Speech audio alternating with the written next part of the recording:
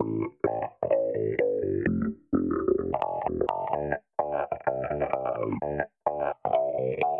and welcome to another episode of the Ulster Rugby Roundup with me, Gareth Hanna, to discuss, yep, you guessed it, another bonus point win. Jonathan Bradley. Hello, Jonathan. Hiya. And Adam McHenry. Hello, Adam. Hello. So, of course, there's international duty still to look through as well, and a bit more Ulster representation this time, thank goodness, in the Ireland team. We've got chat around a rumoured departure for Marcel Coetzee, and a whole lot of that chat will be shaped once again by you, the listener, with your classy crop of questions. Thank you once again for those. We'll begin with Ulster's 43-14 win over Edinburgh. 7 tries, 3 for John Andrew, 2 for Cooney, 1 for Stuart Moore, 1 for Jordy Murphy. Johnny, that was pretty much back to form after the struggle against Scarlets, wasn't it? Yeah, I guess. Like, there was the Rupee third quarter, as it's come to be known, was evident. That should be the name of the podcast. We should change the name.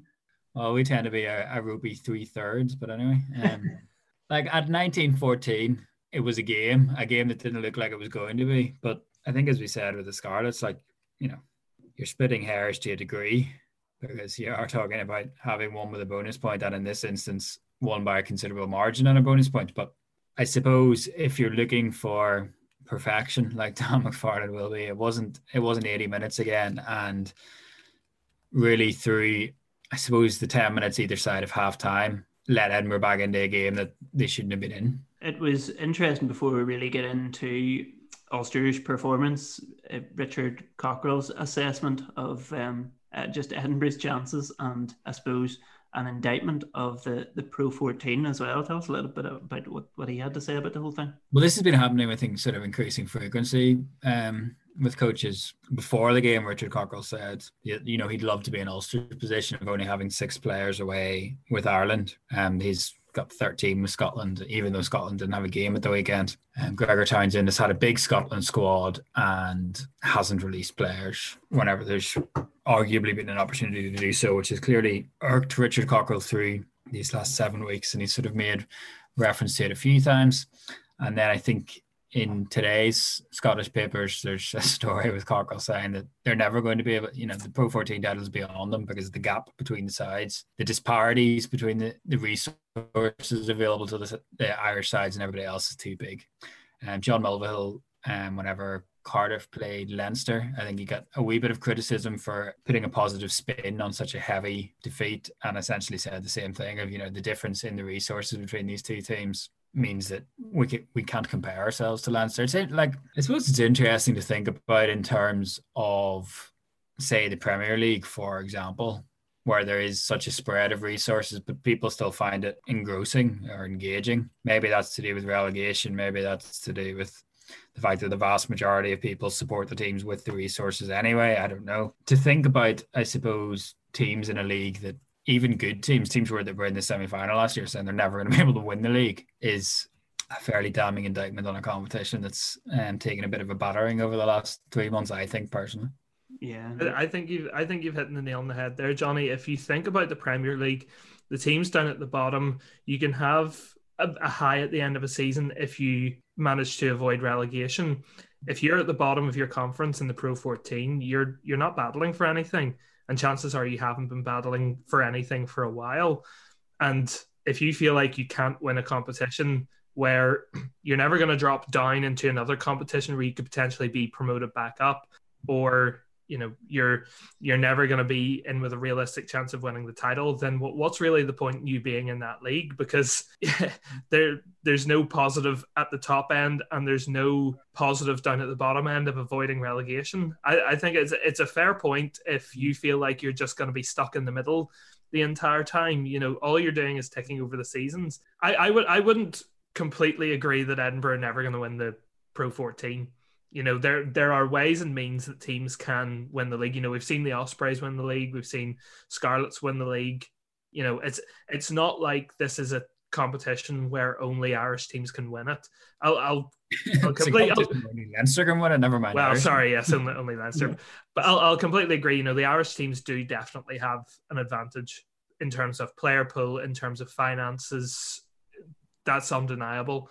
But at the same time, other teams have proven that you can put together a winning formula. Yeah, The problem is twofold at the minute because of COVID. So it's like, because of the elongated international window, we're getting more international rugby than we should be getting, that anybody needs to be getting. Cheaper's has been dire. So you're playing more games without your international players, which creates a disparity at the best of times in the Pro 14. So now you're having that for longer, and the disparity between teams' international players and their non-international players is bigger because of the slashed budgets. Mm-hmm. So it's a perfect storm in a lot of ways, but it's not one that's going to go away either, because teams aren't suddenly going to get this money back and pump it back in. Like, teams that are in financial crisis are still having to weather these storms. Well, look, it's an ongoing issue that I'm sure that the Pro 14 will be looking at on down the line. Although I suppose even if South African teams do come in, that doesn't really help Edinburgh's problem. It helps Pro 14's problem in terms of making it more competitive, but it doesn't help the also rans, if that's not too disparaging a term. It doesn't help their case. But anyhow, we'll press on to Ulster's performance and some of your listener questions. Kyle Smith asks, Adam, do you think John Andrew gets enough credit? It seems like since he's usually in support of other players, he doesn't get very much attention. He certainly found a way around that by scoring 3 tries. Good way to get attention. I think Jim Hamilton was a little bit premature with naming his man of the match, because it's very hard not to give it to a guy who scores a hat-trick. But yeah, look, John Andrew is definitely taking this game to another level. And I think this is exactly what Dan McFarland was looking for whenever he started sort of bringing a bit more rotation this year, where he wanted guys to be on their toes. He wanted guys to be raising their level in training in order to prove that they deserve to be starting at the weekend. And Andrew has been very upfront, and he said, he's changed his mindset this season, looking at it more as enjoying the time that he gets on the pitch rather than worrying about whether he's going to be named in the team or worrying about his performance or anything like that. And yeah, he really is good this season. And even, away from the mauls, because he's obviously been so good at taking the mauls over the line, and you can say a lot about how much he's profiting from that, but he's been putting in some really good work around the pitch as well. He's become a lot more prominent, getting a few minutes off the bench at the end of games. There's limited time to impress in, but he's now, I think he's had 3 consecutive starts now, possibly even 4, and he's noticeable around the pitch, which is the big thing. Going down the wing for the first try at Murrayfield on Monday night and putting the pass back inside. He's getting some real good carries in. He's getting some real good hits in as well. So I think he's definitely getting the credit he deserves this season. I think probably the biggest compliment you can give him is he's given Dan a serious question as to who starts against Toulouse. I still think it'll be Rob Herring. I still think Herring will come back and go straight back in. But Andrew has certainly, put himself in the mix to start. It's not just clear cut. It's Rob to start against Toulouse. So, Jonathan, just moving on to our next question, and the man who did get man of the match, Sam Carter. He doesn't ask the question. He is the subject of the question, which comes from Christopher Toole. He asked, do you think it was Sam's best performance in an Ulster shirt? Yes, it was. I thought this was going to be one of my talking points early enough in the game. And I thought it was going to be like relatively niche, so I'd get away with it. You have to have something a little bit different for these talking points. And then Jim Hamilton wanted to give him man of the match, which kind of ruined it for me, but there we are. These are your talking points, which are behind the paywall on the Belfast Telegraph website, which is among much content worth paying for. Forever a company man, Gareth. I've never been accused of that before. Yeah, I thought he just showed up a lot better, especially in that sort of first half hour during the periods when Edinburgh had a good bit of ball. I thought he was very active. You saw him, I thought, getting up, reloading into the line very quickly. I thought you saw a bit more of the sort of physicality, I think, that you expect from him. He's had a few sort of, shall we say, high-profile moments. Thinking back to the Treviso game, the Leinster game maybe as well, where that's looked to be a bit lacking. I don't know, maybe favouring the shoulder a bit when he was just working his way back or something. But that to me looked like the player that Ulster probably thought that they were getting, who, thanks to having his first season essentially ridden off through that injury and then the pandemic, that we probably hadn't seen a lot of.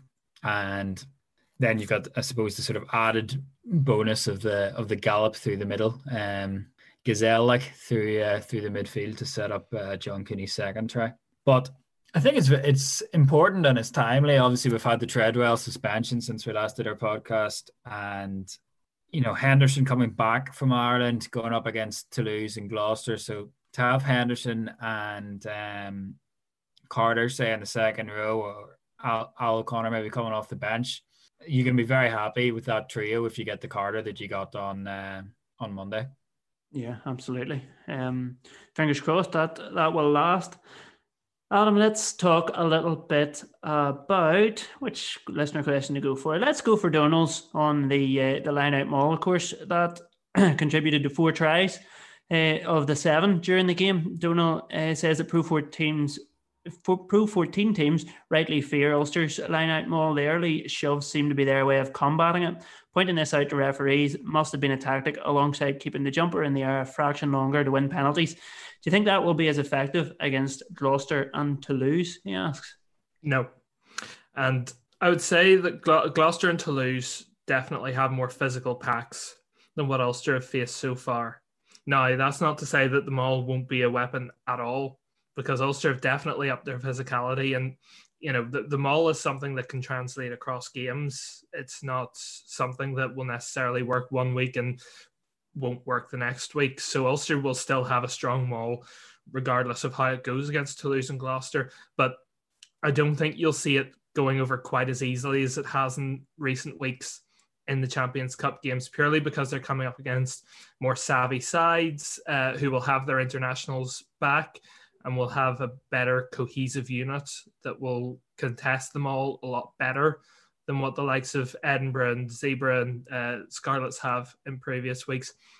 I tried asking Dan on Monday night in post-match, how do you keep it fresh? How do you keep it a threat every week? Because you got to give credit to Ulster.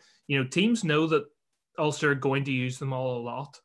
That's just how they get a lot of their points. Dan used the phrase thing, if you've got a hammer that's making damage or creating damage, why would you stop using it? So, teams know that Ulster are going to turn to it, but every week it is still a massive threat. And that's not all down to subpar opposition. Ulster still have to get their basics right at the line out. They've still got to get their drive going well, and they're doing it week on week, and it's something that they've worked really hard on. So I don't foresee it being completely blunt against Toulouse and Gloucester. I would just say that, Gloucester have, one of those typically English packs that just love to get into a dogfight, and Toulouse have umpteen French internationals in there who are going to be big guys, and then you throw in the likes of Charlie Faumuina, Youssefa Takori in there as well, Jerome Kaino. We know how good their maul defense was whenever Ulster faced them, only a few months ago at the Stade Ernest Fillon. So I'd say you're not going to see Ulster mauling over for 3-4 tries a game in Europe. Aaron Sexton and Jonathan, Nathan McLennan wants to know, was his appearance a one-off, or can we expect him to feature more regularly? First of all, how did you think he did? He obviously came on a lot sooner than he or anybody else would have expected. Yeah, he did all right. He didn't see much ball, and then a few bits and pieces, maybe just for those kicks in behind that we've talked about being, I suppose, difficult to deal with for lots of players, lots of more experienced players, and spoken about how Mike Lowry's one person that sort of seems to stand out because he makes all those things look so easy. But it didn't do badly by any means at all. And for somebody, I guess, that's 20, missed essentially their first year in the academy, I think it was interesting to hear Dan McFarlane's quotes afterwards, just about I suppose the need to temper expectations. And there's been talk today on Twitter just in reaction to that story, I suppose, about whether it's a case of if you're good enough, you're old enough back in the youth type of thing, or whether there is an aspect of development that is sort of making sure that these players are ready. And I think especially in his case, because there was so much more hype than normal surrounding him because of things he could do in athletics, to the point where we've spoken about this before, but to the point where he had more column inches, more podcast chat than really any upper sixth rugby prospect before him. And that 95% of it was from us. Well, no, there was stuff written about him in national newspapers because of his feats in athletics, and because of the, I suppose, an element of it being, will he choose rugby or athletics, things like that. So I suppose through sevens, then through the injury that he suffered, and even through the fact that, Bangor didn't play that many Schools Cup games. We're not talking about somebody, of Human Laurie's profile who went through the Schools Cup and played whatever that is, 4 games a year for 3 years in a row. His rugby season more often than not was over in sort of February time.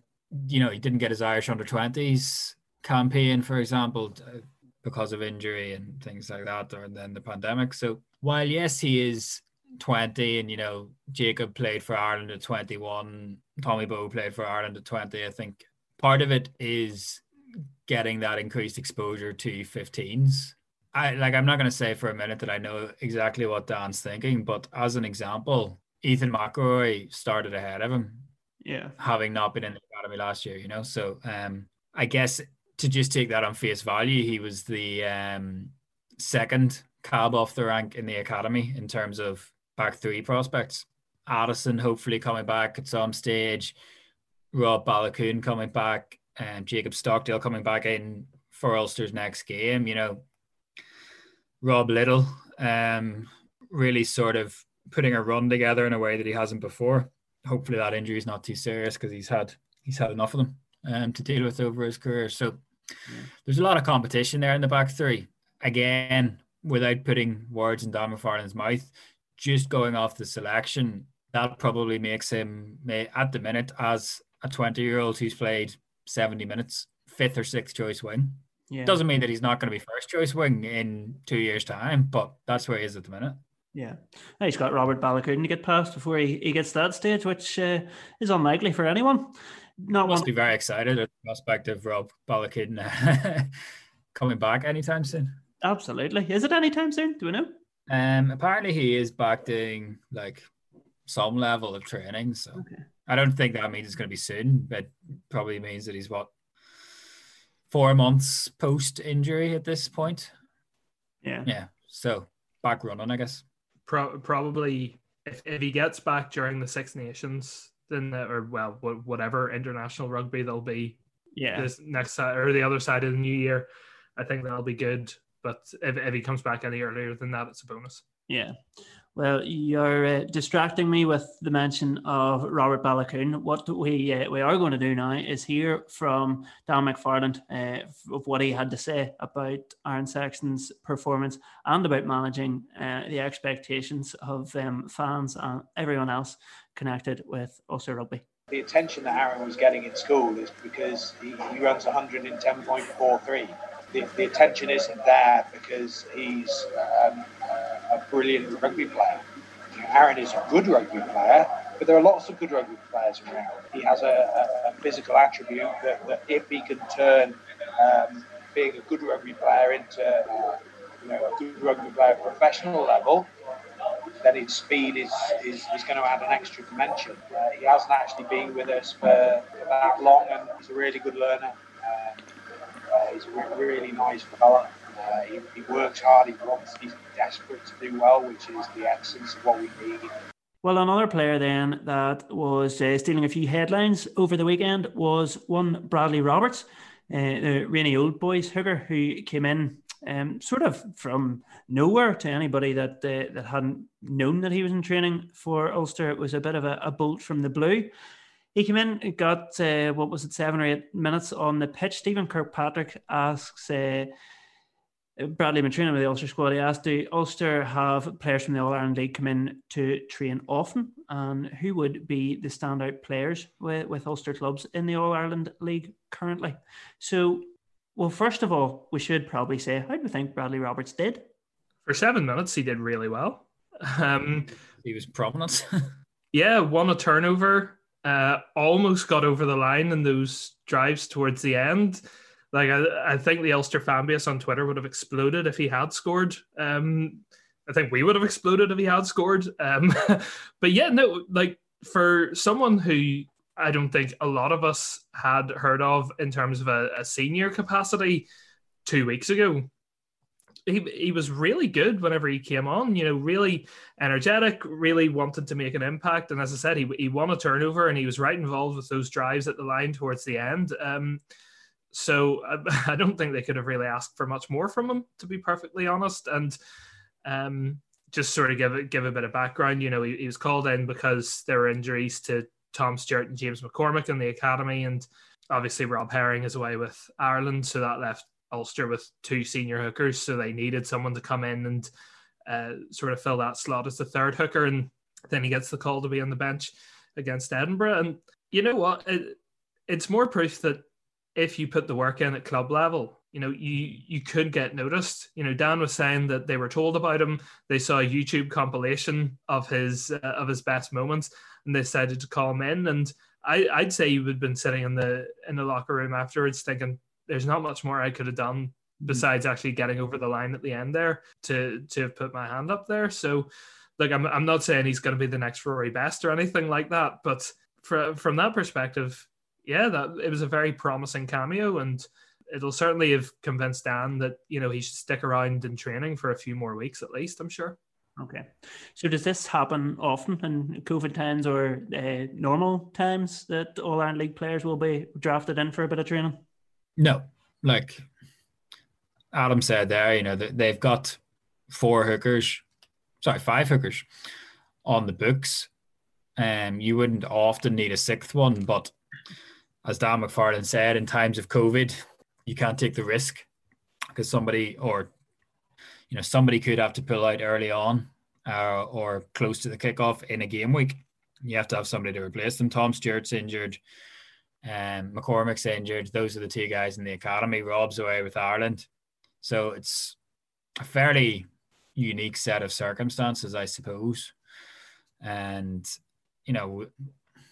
in terms of specialised positions, I think the last time we saw this was maybe, 4 or 5 years ago, and they were running low on tight heads at one point.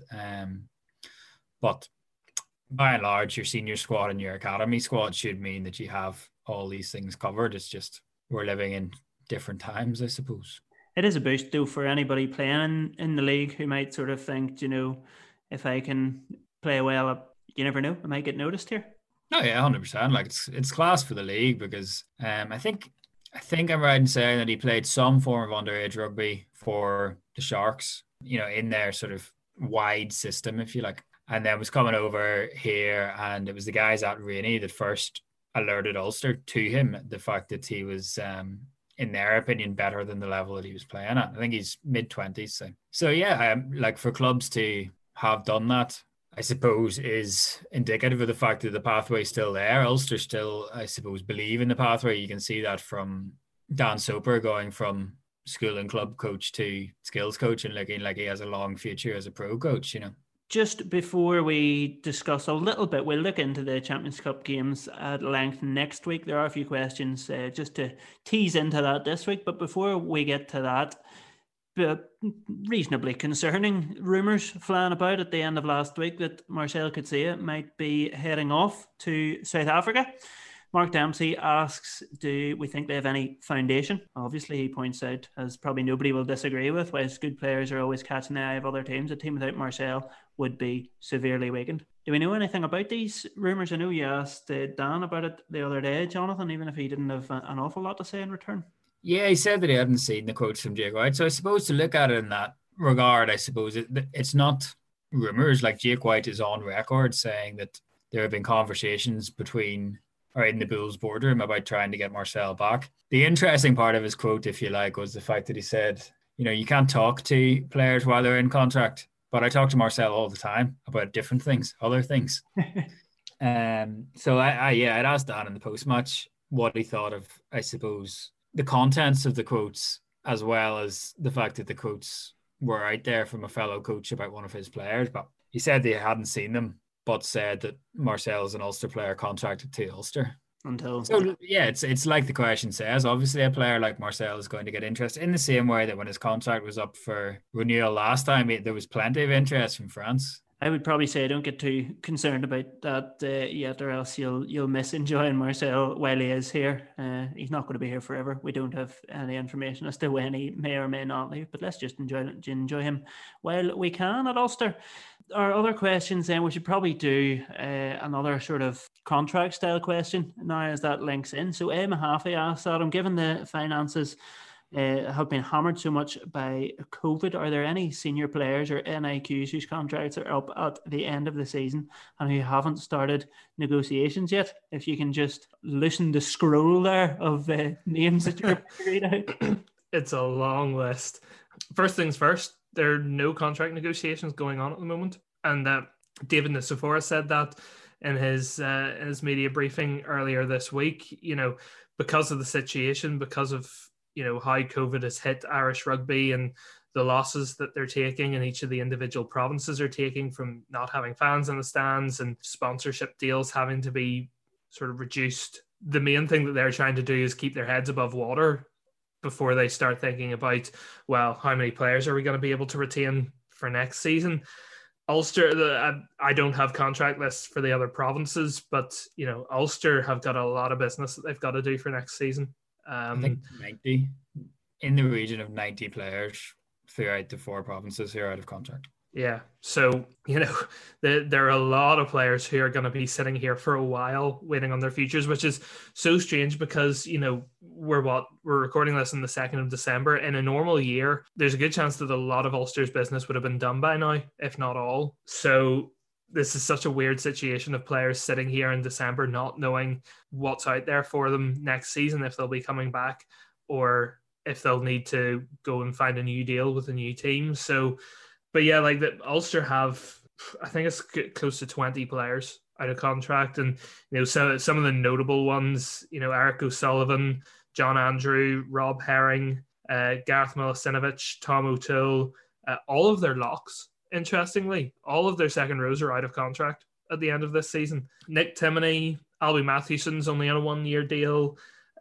Michael Lowry, Bill Johnson, Ian Madigan, Luke Marshall, Craig Gilroy, Matt Faddis, Robert Balakoon, Louis Ludick, all out of contract at the end of the season. There's a few more there as well coming up to the end of their contract. So there's a lot of business to be done, and very likely they're going to have to do it in a very short space of time. Now, I have no doubt that Ulster have had these conversations already. I would be very surprised if Bryn Cunningham hadn't sat down and sort of looked at that list and said, in a normal year, here's probably who we would be retaining and who we would be moving on from. That's going to have to be changed pretty much every week as the situation unfolds and as they work out what kind of finances they're working with next year.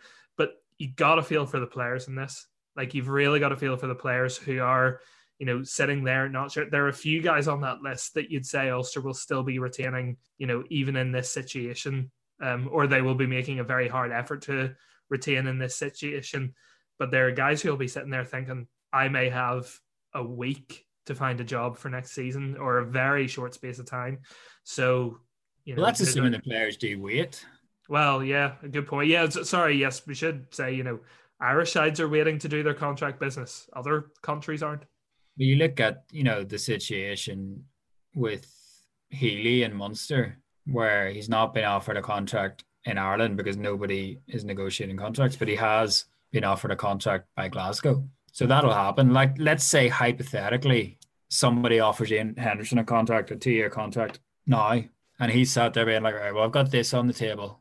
I've got a family, 2 kids to provide for. I have this contract offer on the table and I don't have one to stay with Ulster. At that stage, he's not really been given a choice of whether he wants to stay with Ulster because he doesn't have the option of securing his future with Ulster. Yeah. So, like, in that instance, could anybody hold it against anyone if they make a decision that secures their longer term future? When if you're the likes of Ian Henderson, then your next contract is your big one. Yeah, because you're in the peak of your career. So this is your big contract. The next time you come to negotiate a contract, you're going to be faced with, fairly or unfairly, points about your age. Your age will then start to be used against you to offer you less money, if that made sense. Yeah. Not that he's going to be, decrepit by any stretch of the imagination, but it will be at that point that people start to say, well, you are in your 30s now. And you've also got to bear in mind that any contracts handed out, this season for next year are going to be massively reduced because of COVID. And there are teams, in France, potentially in England, definitely in Japan, that are going to offer big bucks still, even in these tough times. So that's got to be a factor as well. It's going to be a really interesting time to see which players decide that they have to move for their own security or for whatever reason. It is certainly going to be interesting, and as you say, it sort of transcends rugby. It's about people's livelihoods and job security, providing for families and all of those sort of things. So, as I say, we'll discuss the Champions Cup at length next week. Just to tease the idea, we'll throw in one question on it. This one's from Jack Fogarty, who asks, who's going to be a bolter for Champions Cup games against Toulouse and Gloucester? So this is when the season really starts. For Ulster, will Hume and Moore continue at centre, for example? Any bolters? What are you classing as a bolter? I don't know. I don't like the word to begin with. Is it someone who's going to start that you wouldn't expect to start, or someone who's going to be really good that you wouldn't expect to be really good? Yeah, because the answer to both is Mike Lowry. No, I'd expect Mike Lowry to be starting. Well, if Mike Lowry starts, it's a fullback, which means that Ireland's fullback starts somewhere other than fullback. So that's my only...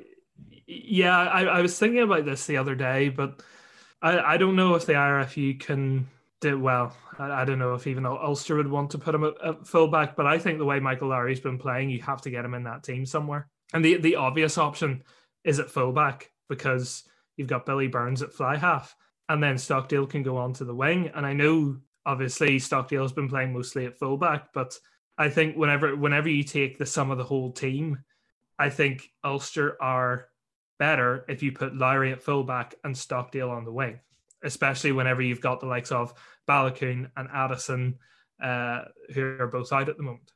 What do you think, Johnny? Is Mike Lowry, are you serious? Is he the bolter then? Is he the one you're saying will start? He's only a bolter under the premise that people might expect Stockdale to come back in a fullback because he's been Ireland's fullback. But you do agree that makes sense. You do. But Lowry will start. If it were me, I would agree with Adam. I put Stockdale back on the left wing, Lowry at fullback, and Rob Little probably on the other wing. And to me, that gives you your best. That gets your best players on the pitch. Yeah, very interesting one, and one we will find out about before the game next Friday, the first European game of this season. For now, though, we have still to discuss Ireland. It was a win over Georgia, but it wasn't great, was it, for anyone really who enjoys entertainment, I suppose? Anyone who savours life in any way. I saw Cian Tracy put out a tweet on Monday, I think it was. It's like trying to big yourself up again to watch that game back. There's a gif of the Georgian guy slapping himself across the head several times, and I was like, I can totally relate to that, trying to watch this game back. What about the Ulster players then? Because obviously there were 5 of them starting, so it was an interesting, in inverted commas, game from an Ulster point of view, not that side of things. Billy Burns got his first try. Adam, was there... how do you think he did, and how do you think he did as Ireland prospect? I thought he didn't do his Ireland prospects any harm. I mean, it's a tough one because... almost to quote Stuart McCluskey, whenever you play a team like Georgia, you've always got to put any performance with the asterisks of it was against Georgia. And I thought Georgia fronted up very well. I thought there were a lot of things that they did well, but at the same time, they are still Georgia. This is a team that was nilled in their opening 2 games. So, but I thought Burns did really well. I thought he was very active. He put in some great kicks. He ran the line really well. And, I think whenever you saw the dip that Ireland had whenever Ross Byrne came on, and I'm not saying it was all down to Ross Byrne because, Ireland had many issues in that second half beyond just fly half. But whenever Burns went off and Byrne came on, the game did start to struggle. And I don't think that's completely uncoincidental. So I think, there were just lovely few touches. He got the line running really well. So I certainly think he hasn't done his prospects any harm at all. And it's a real shame that he came off as early as he did. I'd love to have seen how he would have done if he got another 20 minutes out of that second half, and just to have seen how differently the game might have gone. Yeah, that was certainly the shame. Stuart McCloskey, Jonathan Adam mentions him, and he said before the game that he basically needed to be probably the best player in the pitch by a significant stretch to really boost his Ireland standing. Nathan McClenaghan asks, with Robbie Henshaw coming back to full training, will that be Stuart back out into the cold again? Has he done enough in this game at all to boost his standing in any way with Ireland, or is it just back to the status quo? I don't think he played his way out of it, and I think some people did play their way out of it. But like I wrote about this for my piece on Saturday, just sort of taking that idea from McCloskey and expanding it out and looking at the past sort of November internationals against Canada and against USA and Fiji, and looking through those games and the selections, it doesn't seem like anybody's ever played their way into further selection. From impressing, or not even from impressing, from just having a good game against these sorts of teams. So even, you take, say, the Canada game as an example, the one that was after the All Blacks. Ireland's got 50 odd points in that game, and it's not enough because the difference in level is so large. I think McCloskey's right, but I also think that Farrell is right in a way not to place any stock on these types of games usually. Mm-hmm. And then you throw in the fact that the team was rubbish. So that makes it impossibly hard, really, to force your way into a selection for the week after. Yeah. And because of the way that game went, I think the coaches are likely to be more risk averse in their selection this week because they really have to win this game. Otherwise, their November is going to be seen as a real failure. And you can already sense the mood music surrounding the Ireland team at the minute. You can you see things like Johnny Sexton coming out and saying, yeah, we're not doing great, but it's not a new thing that we're not great. We weren't great last year either. You've all just forgotten about that. Or, even things like, say, Shane Horgan questioning the coaching ticket this week. That's, I suppose, I was going to say it's the first time I've seen it. It's not the first time I've seen it, but it's the first time I've seen it from somebody who would have a reputation as being level-headed like Horgan would. So I'd say all of this thrown into the fact that these boys have been basically locked in a hotel for 7 weeks, I would say the pressure feels quite intense at the minute. I wouldn't think that we'll see too many guys included in the team for the weekend on the basis that they did well against Georgia. I do think there'll be people that we don't see again because they played so badly against Georgia, and I certainly don't think any of the Ulster players are in that bracket. Adam, Jonathan mentions there Johnny Sexton's quotes, which were interesting to say the least. Not only did he say that Ireland went backwards last year, he said that he felt they were progressing in 2020, which I'm sure some people may have a differing opinion on, which he did admit himself. What's yours? Yeah, it's hard to look at those last few performances and say that Ireland are progressing, but I suppose there are maybe a few things you can see behind the scenes that we don't, that he can sort of put his finger on and say, yeah, there's evidence we're progressing. I mean, I think there's more players now in that playing group that have had a taste of international rugby that's good. That would certainly be progression. On the pitch, certainly in games, I would disagree. I wouldn't say they've progressed yet. It's very hard to look at, almost being shut out by England at Twickenham and then that second half performance against Georgia and say, yeah, there's definite progression there. But, you're early in the Andy Farrell era. You do have to give him some time to sort of bed in. He's had a bit of time now, but you've still got to give him a sort of more than just a very disrupted international window to get his points across and try and get this team playing as he wants to. I think saying that there's been progression was maybe not the best choice of words from Sexton. I would say there's probably things that he is definitely seeing within Carton House that they are pleased by and that they see a lot of promise in. I'm not going to say that they've made progression yet. I think you've definitely, if you're looking at it from a long-term perspective, from this is all geared up to winning the 2023 World Cup, then, I'd be willing to maybe back the captain and say, he's clearly seeing things that we're not. But we all know that the RFU, their model is all about, win every game. And in that spectrum, or looking at that, I just can't agree that there's been progression so far. Well, fingers crossed we are looking back at this in 2023 and say, do you know what? He was right. So a lot of faith in us if you think we're still going to be doing this in 2023. Well, we're sort of halfway there from where we started. Jacob Stockdale, Jonathan, continues at fullback. I think we can probably stop calling it an experiment now, can we? Don't know, we need an adjudication on that terminology. But how do you think of his performance? I thought it was pretty good. I thought the ability to spread the ball to the left, spread the ball to the right. Sorry, my wife just walked in to get her coat. That's why I'm laughing. I'm not laughing at Jacob Stockdale's passing.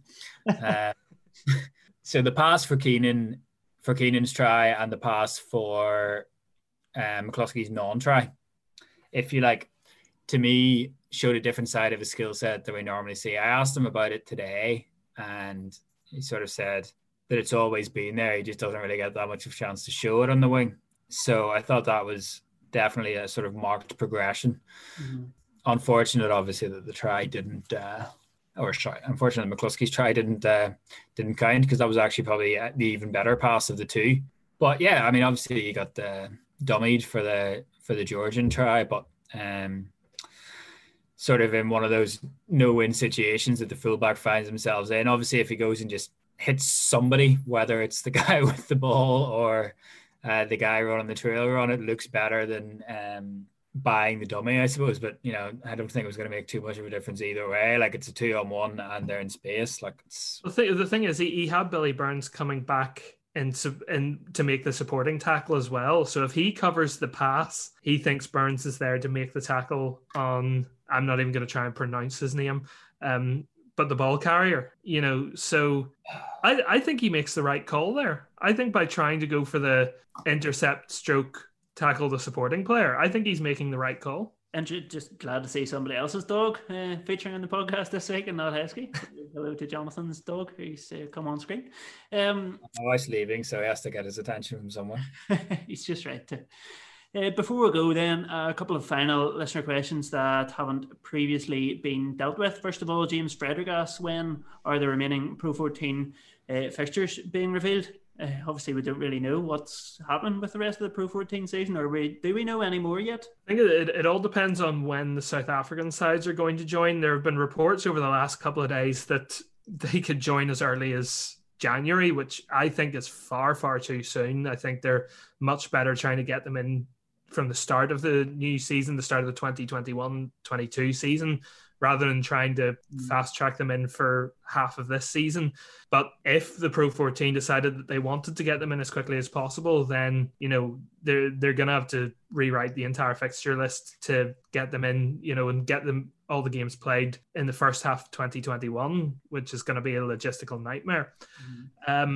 If the South African teams can't join for the second half of the season, then it becomes a bit easier because you don't have as many fixtures to fit in. You can keep all the games sort of within the UK and Italy. So in that scenario, teams will probably have their fixture list pretty soon, but it all depends on the South African aspect of things. And again, personally, I think it would just be far too much hassle, especially given the situation in the world at the moment, to try and fit these teams in at such short notice. Let them bed in 2021-22. Don't try and force them in now. Well, time will tell. Another 6 weeks of fixtures left, so anything up to 5.5 weeks would be good. Yeah, that would be would be handy. It'll be interesting to see what to do. Sure, why not bring them in the fixture list? And the Pro 14 is unfair anyway, as we all know, so hardly matters. You get on great with Richard Cockrell. Stuart or Watson finally asks, does Ulster need more mullets? It seems as if that's the way rugby's trending. It certainly does. What I want to know is it ironic? Do they think it looks good? What's the crack? I think it was Gucci who started it, wasn't it? I thought it Like- was Steph Evans. Well, I don't know. We'll have to get an adjudication on. We'll have to go to info and go through the picks and see who had it first. I thought it was Johnny. What do you call him? That used to play for Ulster. Let's forget it. Oh, Johnny Murphy. Yeah, I thought it was Johnny Murphy. He set the trend. He was definitely the first one to have his dyed bright pink. But I remember, like, this was at the World Cup, so it must have been before semi-final game. Yeah, so before semi-final of the World Cup, when I was at an All Blacks press conference, and like the majority of the questions to Gucci were about his mullets. So like, you know, it's a brand. As it should be. Yeah. But like, who was it? Ulster? Was it the Scarlets Ulster were playing? Mm-hmm. Yeah, they've got some outrageous hairstyles. Yeah, that's what I'm saying. Steph Evans, I think, was the first one. Did Jack Noel have a mullet at one point as well? Yeah. So it's clearly started as a backs thing, and now the forwards thinks they can adopt it, and soon it'll just be a team wide thing. I'm waiting for Dan McFarland to suddenly come in with a toupee mullet or something like that. That's when you know it's gone too far. Gareth, if you take the razors to the underneath part of your hair at the minute, you could. I definitely have one. Yeah, I could have a very good one. Not going to happen now. There's a 2,000 word feature in that for you, Jonathan. Some down week. You can take that one on. Get to the bottom of it. Until then, we'll. Last down week, like the middle of August. We'll look forward to it. That's us for this week. Though I feel like there was something I needed to say at this stage, but I can't remember what it was. So if there is, I'll just say it next week when we'll be back to look ahead to Ulster's 2 European games and look back at Ireland's finally the final match in the Autumn Nations Cup. So from, as Jonathan does, jazz hands in celebration. So from Adam McAndrew. Cheers, guys. From Jonathan Bradley. Yes, thank you. His jazz hands, Poppy the dog, and myself, Gareth Allen. Thanks for listening.